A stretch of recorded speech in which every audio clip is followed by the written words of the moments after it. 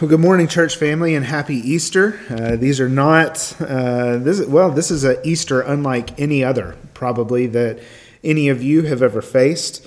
And this is not the ideal way to celebrate the resurrection of our Lord. But we do have hope because of that resurrection. And so with that said, I would like to invite you to turn with me in the Bible to Luke chapter 24. Luke chapter 24, we're going to be looking at verses 1 through 12 today together. This is the familiar story of the resurrection of Jesus. And I hope that as we look at this story again today, maybe we can see it together with a fresh set of eyes, and that we can learn from this story that brings us a hope that nothing else could bring. So Luke 24, and we're going to look at verses 1 through 12. Let's read it together. It says, "But on the first day of the week at early dawn, they went to the tomb, taking the spices that they had prepared. And they found the stone rolled away from the tomb. But when they went in, they did not find the body of the Lord Jesus. While they were perplexed about this, behold, two men stood by them in dazzling apparel. And as they were frightened and bowed their faces to the ground, the men said to them, 'Why do you seek the living among the dead? He is not here, but has risen. Remember how he told you while he was still in Galilee that the Son of Man must be delivered into the hands of sinful men and be crucified, and on the third day rise.' And they remembered his words, and returning from the tomb, they told all these things to the 11 and to all the rest. Now it was Mary Magdalene, and Joanna, and Mary the mother of James, and the other women with him who told these things to the apostles. But these words seemed to them an idle tale, and they did not believe them. But Peter rose and ran to the tomb. Stooping in and looking in, he saw the linen clothes by themselves, and he went home marveling at what had happened." Let's take a second and pray together.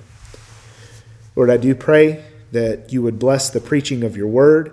I do pray, Lord, that we would find hope. We would find the good news in this text that we so need to hear today. I pray these things in the name of Jesus, our resurrected Lord. Amen. Well, for weeks now, it seems that we have been living in a season of constant bad news. And perhaps you're like me and you feel right now as if you could use just a little bit of good news. Well, you're not alone in those feelings. People all over the country, indeed people all over the world right now, are desperate to find just a piece of good news, and anything at all will do. Maybe you glue yourselves to the television for the nightly news to see where we are in the flattening of that curve. Maybe when you turn on the news station, you pray, "Lord, I pray that this is coming to an end."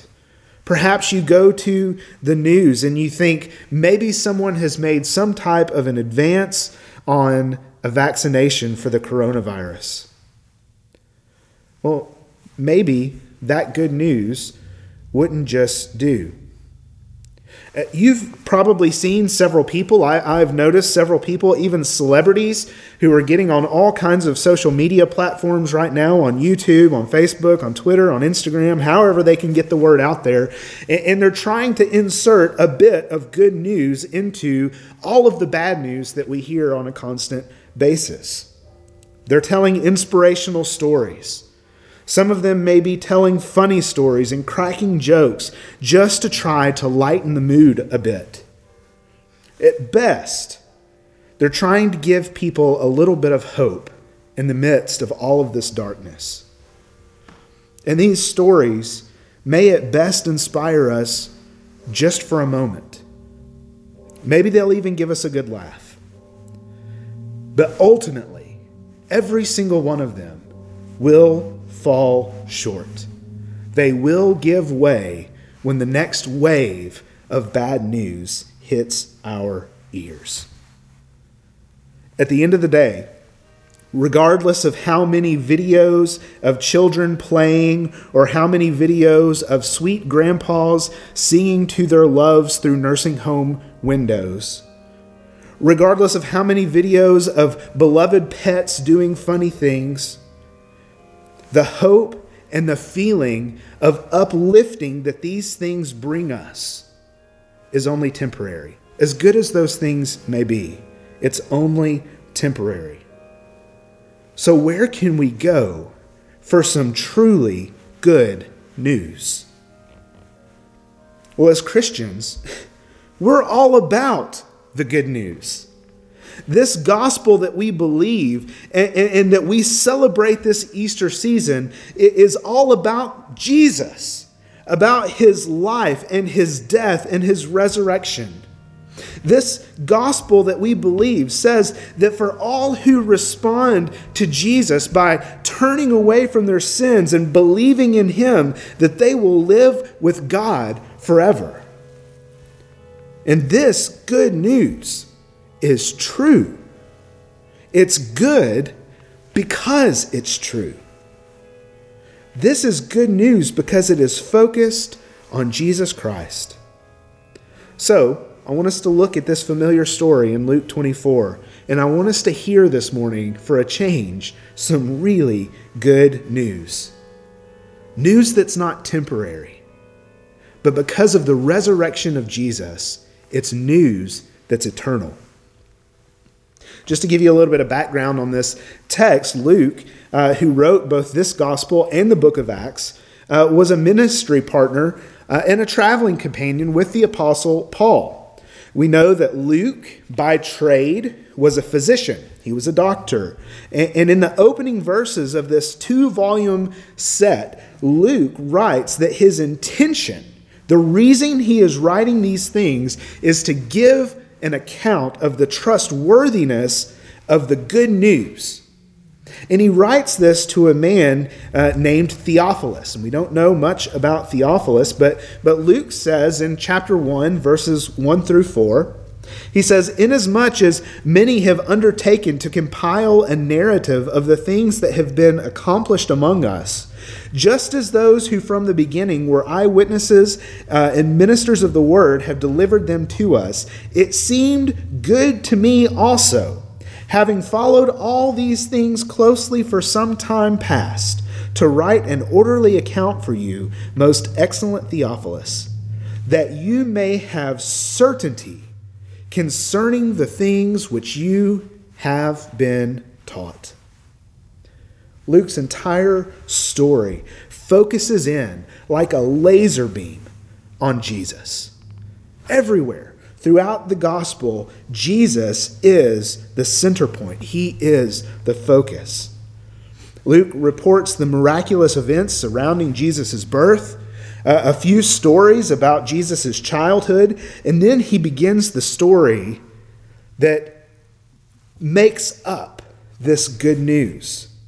Story after story that show Jesus' saving work, that the kingdom of God had come. Jesus is at the center of all of it.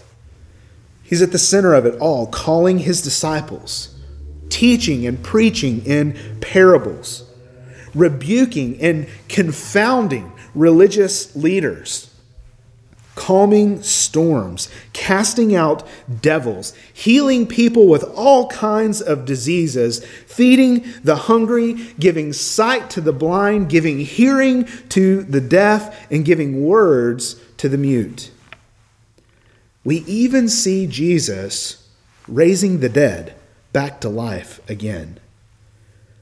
Certainly, this man, Jesus, brings with him the good news of God. But then, in the last week of Jesus' life, as he ministers to the crowds in Jerusalem, as he preaches in the temple, all of this good news seems to take a horrible turn. Everything seems to go terribly wrong. Jesus is betrayed by one of his closest friends and followers. He was arrested on false charges. He was put on trial in this bogus trial.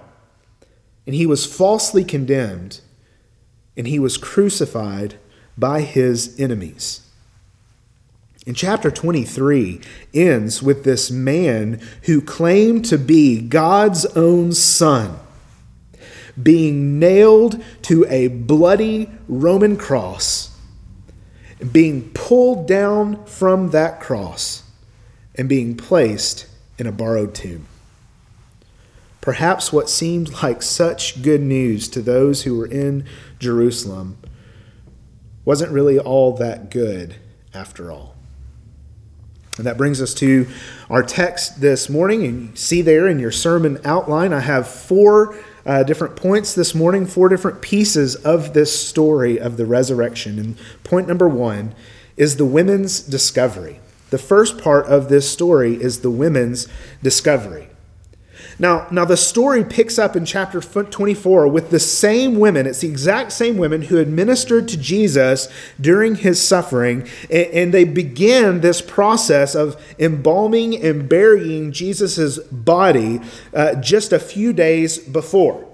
But they had to stop because the Sabbath began, and they observed their Sabbath rest. And as soon as the Sabbath had ended, at the very earliest moment that was possible, we find these women on the road back to the tomb where just a few days before they had laid the body of Jesus. The text says that they were up at early dawn. This was before the light of the sun began to shine on that Sunday morning, and they were going there to finish the job that they had started. We know from the other Gospels that while they were carrying these spices and oils to finish the burial process and even to pay their final respects to this man whom they had loved, they were discussing how in the world are they going to get that gigantic stone out of the way so that they can get to the body of Jesus. They were expecting to find two things when they got there: a big stone and a dead body. Two very reasonable things to expect to find in a graveyard. But look down at verse 2 and 3 again and see what they found when they arrived. It says, "And they found the stone rolled away from the tomb, but when they went in, they did not find the body of the Lord Jesus." Now, it's really easy for us, because we know how the story ends, to want to scream at the pages of our Bibles, "Look, look, Mary Magdalene, look, Joanna, look, Mary, mother of James, and believe." He's not there because he's risen. He is alive. Praise the Lord. But that's not their response. Luke says here that they were perplexed about this. They were confused about how these things could be. Perhaps they cried out, "This is exactly where we laid his body. Where is he? Where could his body be?" You see, brothers and sisters, finding the empty tomb, it doesn't bring about immediate faith in these women's lives. Rather, it brings confusion. It brings frustration. And perhaps it brings even greater despair.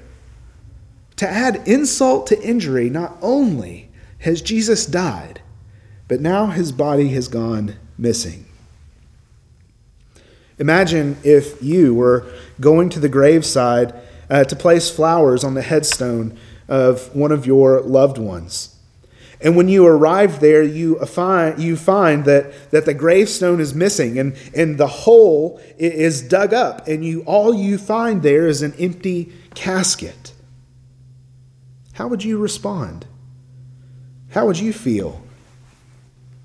You would probably respond much like these women respond at the empty tomb of Jesus. Great sorrow and great confusion. But the story goes on. The story continues. While the empty tomb is not enough to bring them to faith and believe, God was not done with them yet. Now Luke hints just a little bit at what has happened in verse 3. It's very subtle. But do you notice what he calls Jesus in verse 3? The body of the Lord Jesus. Philip Ryken, who is a commentator, says of this verse, of this title that Luke gives to Jesus, is that this is one of the specific titles of the risen Christ. For it is by his resurrection that Jesus is declared to be the Lord. Perhaps you can identify with these women at this point. You can use a bit of good news today. But it just seems like all around you that the world is falling apart. And just when you think that maybe, just maybe, you can get a little bit of closure and you can start the process of moving forward, something much, much worse happens. And maybe today you feel confused by all that's going on in your life. My encouragement to you is this, that God is at work. Even if you can't understand how he is at work, God is at work. And you may not yet be able to put together all of the pieces of what is going on, but God is doing something, and he will not leave you forever confused. Luke here is not using the empty tomb as proof positive that Jesus was raised from the dead. But he is, however, starting to put the picture together. He's starting to put the puzzle pieces together for us. So, to show us that what God had planned had come about all along the way. And that brings us to point 2. Point 2, the angel's reminder. The angel's reminder. Now, when the women arrived at the tomb, they found that the stone was rolled away. They found the body of Jesus was gone. But they did find something else that was unexpected. They didn't find what they were expecting to find, but they did find something else that was unexpected. Look down at verse 4. It says, while they were perplexed about this, behold, 2 men stood by them in dazzling apparel. Luke goes on to say that these women were terrified, that they bowed their faces to the ground, which is a really common response in the Bible when people see angels. It scares the life out of them. Now, these 2 angels speak to the women, and they do 2 things in their speaking. First, they rebuke them, and then they go on to remind them. So there's a rebuke, and then there's a reminder. Let's look first at their rebuke in verse 5. The angel says, "Why do you seek the living among the dead?" Right? The angels, in essence, say, ladies, you are working on a false assumption. You are confused because you are really mistaken. See, you assume, ladies, that Jesus is dead.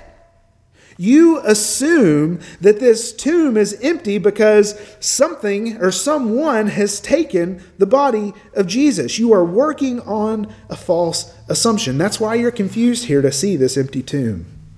That's why you bring with you those spices and those oils to embalm a dead body. But you see, Jesus isn't dead. He has been raised. Now, certainly this makes logical sense, doesn't it? It makes logical sense for us to say, well, of course, his body's not there because he's alive. Why would you look for a person who is alive to be living in a graveyard? That's just creepy. That's just weird. But the angels don't stop at the rebuke. They go on to remind them of the truth of what Jesus had said all along. They go on to remind the women that Jesus told them that all of this was going to happen. It was all part of God's perfect plan from the very beginning. They tell the women very clearly, Jesus isn't dead anymore. He has been raised. Now, I want us to see something that's really important here. It's important for us to see that in some of our English translations here of verse 6, we can get a little bit confused. If you use the ESV like me, or perhaps the NIV, they translate this word for raised as he has risen. If you use the New King James or the King James Version, it says that he is risen. But the word here is not an active word. That means that Jesus, being the subject of the one who was being raised, is not the one who's doing the action of resurrection. Now, this is a passive verb, which means that the act of resurrection is being done to Jesus. This means the best way, I think, to translate this word is that he has been raised. Now, the angels go on to use that same passive voice 3 times in verse 7. It says that the Son of Man must be delivered. Right? The Son of Man must be crucified. And on the 3rd day, be raised again. Now, why is grammar so important here? Why am I making a big deal out of this? Well, it's important because it shows us the fact that all of this was under God's sovereign control. This was all a work of God the Father. It was all part of God's perfect plan.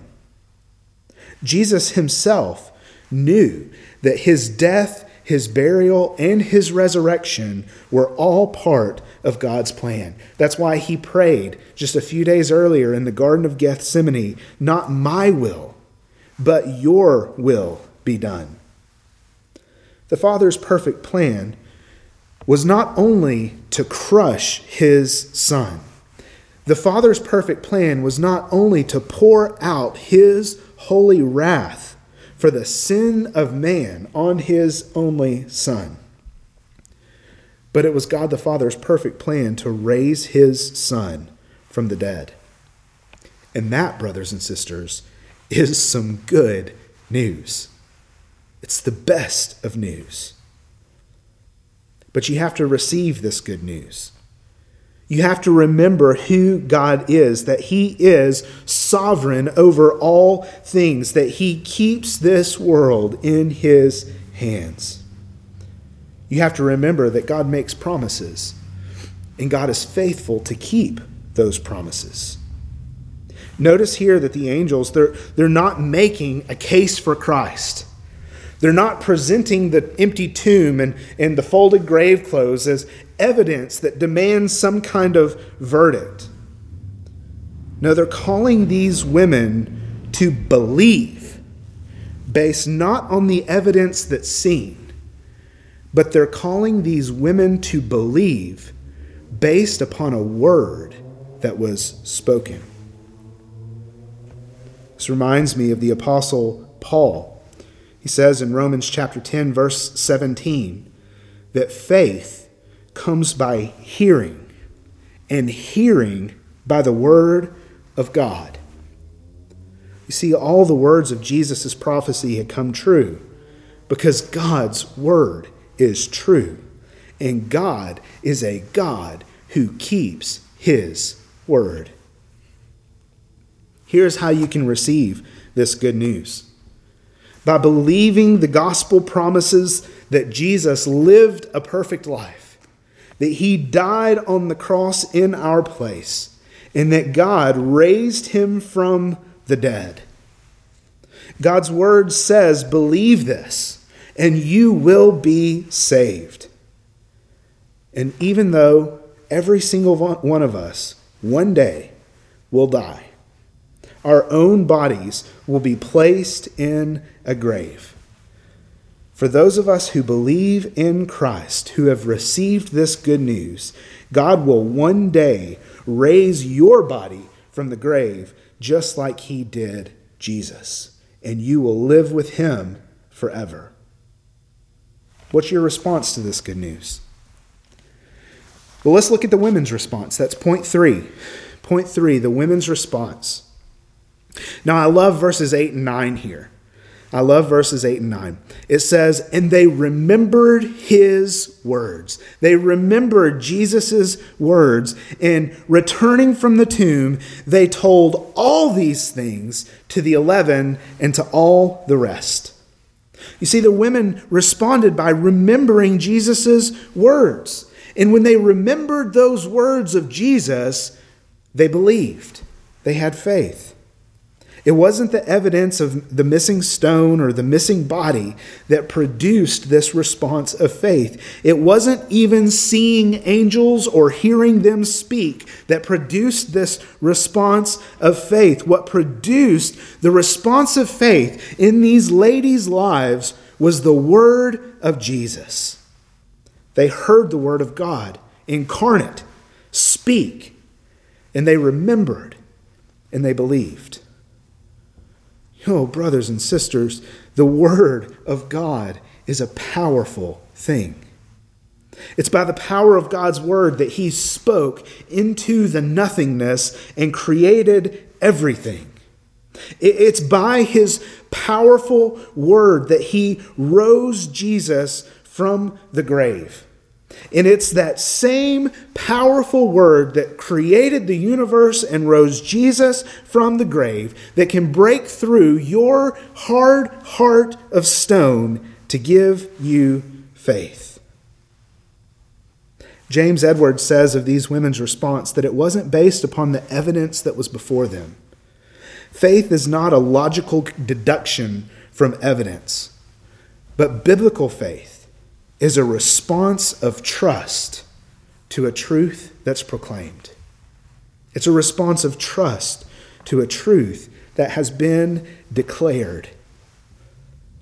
Well, not only do these women believe, but once they believe, they immediately go and they proclaim this truth to others. Verse 9 says that the women went immediately to the 11 disciples, minus Judas, obviously, who at this point was dead, and to all the others who were with them there. And they told them all these things. They recounted the entire story from going to the grave and expecting to find the stone and the body of Jesus and not finding those things there, and then seeing the angels and hearing the angels speak and believing in response of faith to these words of Jesus. They recount all of these things to the disciples. You can imagine that they didn't leave out a single detail. Well, brothers and sisters, this is what happens when doubt gives way to faith. This is what happens when genuine faith enters into a person's heart. All throughout the Bible, remembrance leads to faith, and faith then leads to proclamation. All throughout the Scripture, when faith enters in, the proclamation of truth is the immediate response of that faith. Are you proclaiming the good news today? There is a world around us, brothers and sisters, that needs a bit of good news. And you have the best news of all. Are you telling people about that good news? Do you realize that your proclamation of that truth might just be the very means that God uses to produce that same faith in the life of your hearer? Remember what the Apostle Paul says in Romans chapter 10, verses 14 through 15. He says, "How then will they call on him whom they have not believed? And how are they to believe in him of whom they have not heard? And how are they to hear without someone preaching? And how are they to preach unless they are sent? As it is written, how beautiful are the feet of those who preach good news." Our world needs some good news today. And we as Christians have the best news of all to proclaim. Now pray that we would be faithful to preach the gospel to those who do not yet believe it. Now you might be massively intimidated by that. Perhaps you're wondering, what if I say something wrong? What if they ask me a question and I just get stumped and I look dumb? What if they don't believe me? What if they make fun of me? What if telling this good news is going to cost me something that's dear to me? Now, all of these concerns are common to all of us. There's not one Christian who doesn't wrestle with these concerns, but be encouraged. Be encouraged just as Jesus' words proved to be true about his resurrection. So his final words to his disciples are true as he commands them to go into all the world and to tell the good news.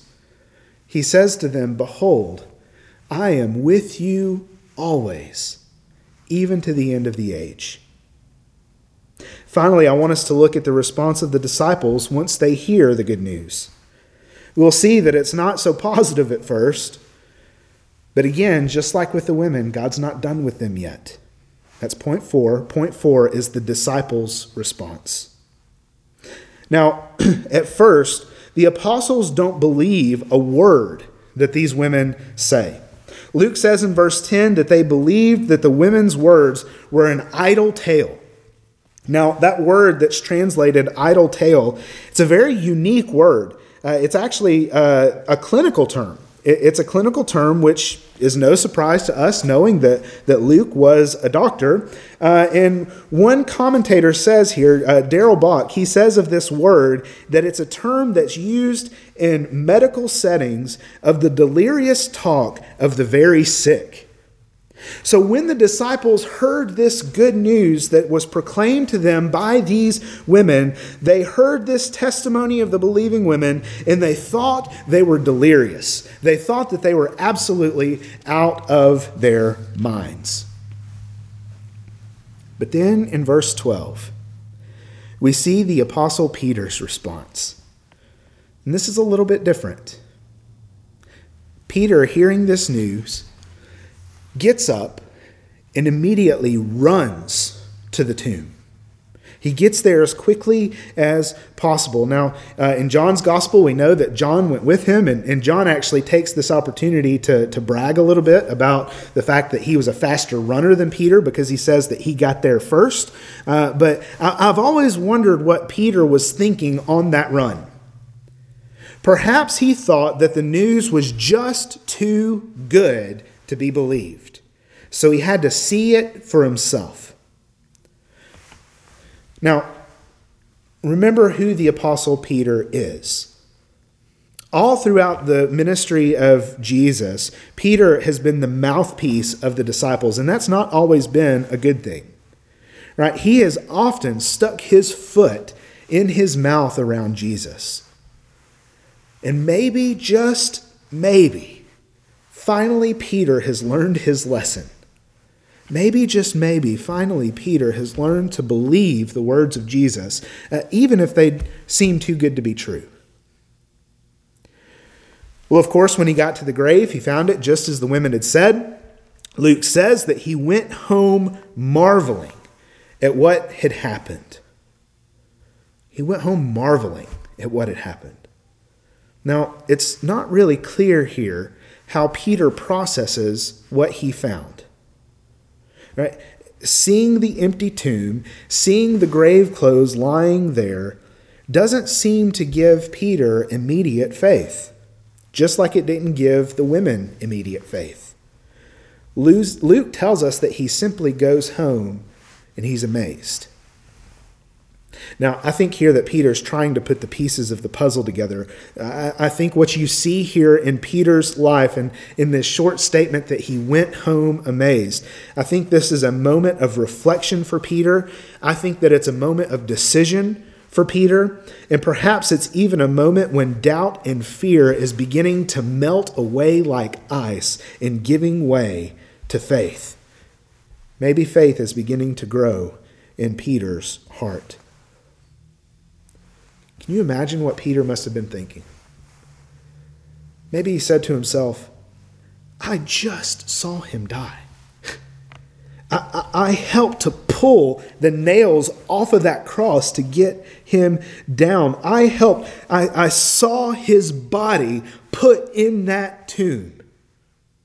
And now it's empty. Could resurrection be possible? Right? Didn't Jesus say that he would be raised again on the third day? Maybe it's true. I saw him heal sick people. I saw him give sight to the blind.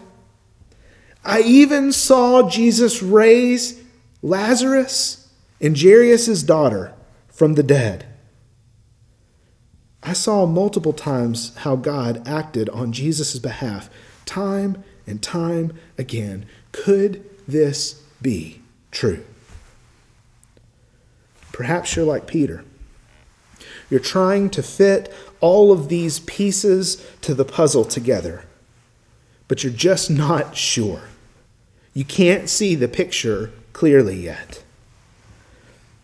And if you, like Peter and the other disciples, are struggling with doubt, I want you to know that there are plenty of reasons to believe this good news.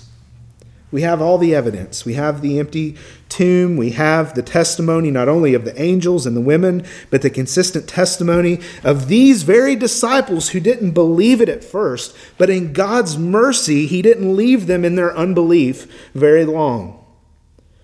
Each of them, thousands upon thousands after them, went along to boldly declare this good news to be true. And more than that, we have the testimony of Jesus. Do you believe it?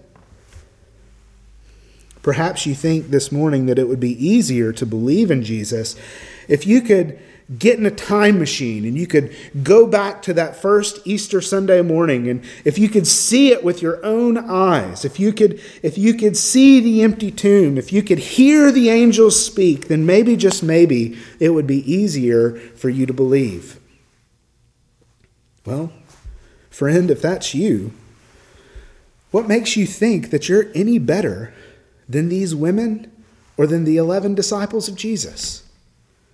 What makes you think that if these, who saw with their own eyes all of the miracles and heard with their own ears all of the teaching of Jesus, what makes you think that you would have faith any stronger than they?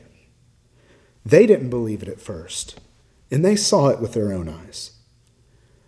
It wasn't the evidence of their eyes that convinced them of the truth. It was the same words of Jesus that we have been given that convinced them of this truth. They remembered and they believed. I think all of us could use a little bit of good news today.